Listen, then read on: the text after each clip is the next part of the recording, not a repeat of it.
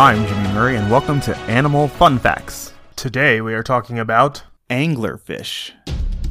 There are few creatures living in the sea that have a more atrocious and frightening appearance than anglerfish. They are normally dark in color with a brown or dark shade and also have extremely large heads. Their size is a bit disproportionate due to their huge heads. Some anglerfish are so large that they can weigh up to 110 pounds. Since they have such large heads, it only makes sense that they would be equipped with huge mouths. They have mouths that are crescent-shaped and are filled with teeth that are extremely sharp and almost translucent. They can range in length from 3.5 feet to just under 1 foot long. There are about 200 anglerfish living in various parts of the world. They are normally found in the Atlantic and Antarctic oceans at very deep distances.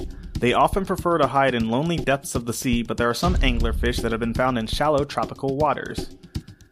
Besides their very unique appearance, anglerfish are also known most for their hunting method. They have the ability to move their flesh in different directions without actually moving their body.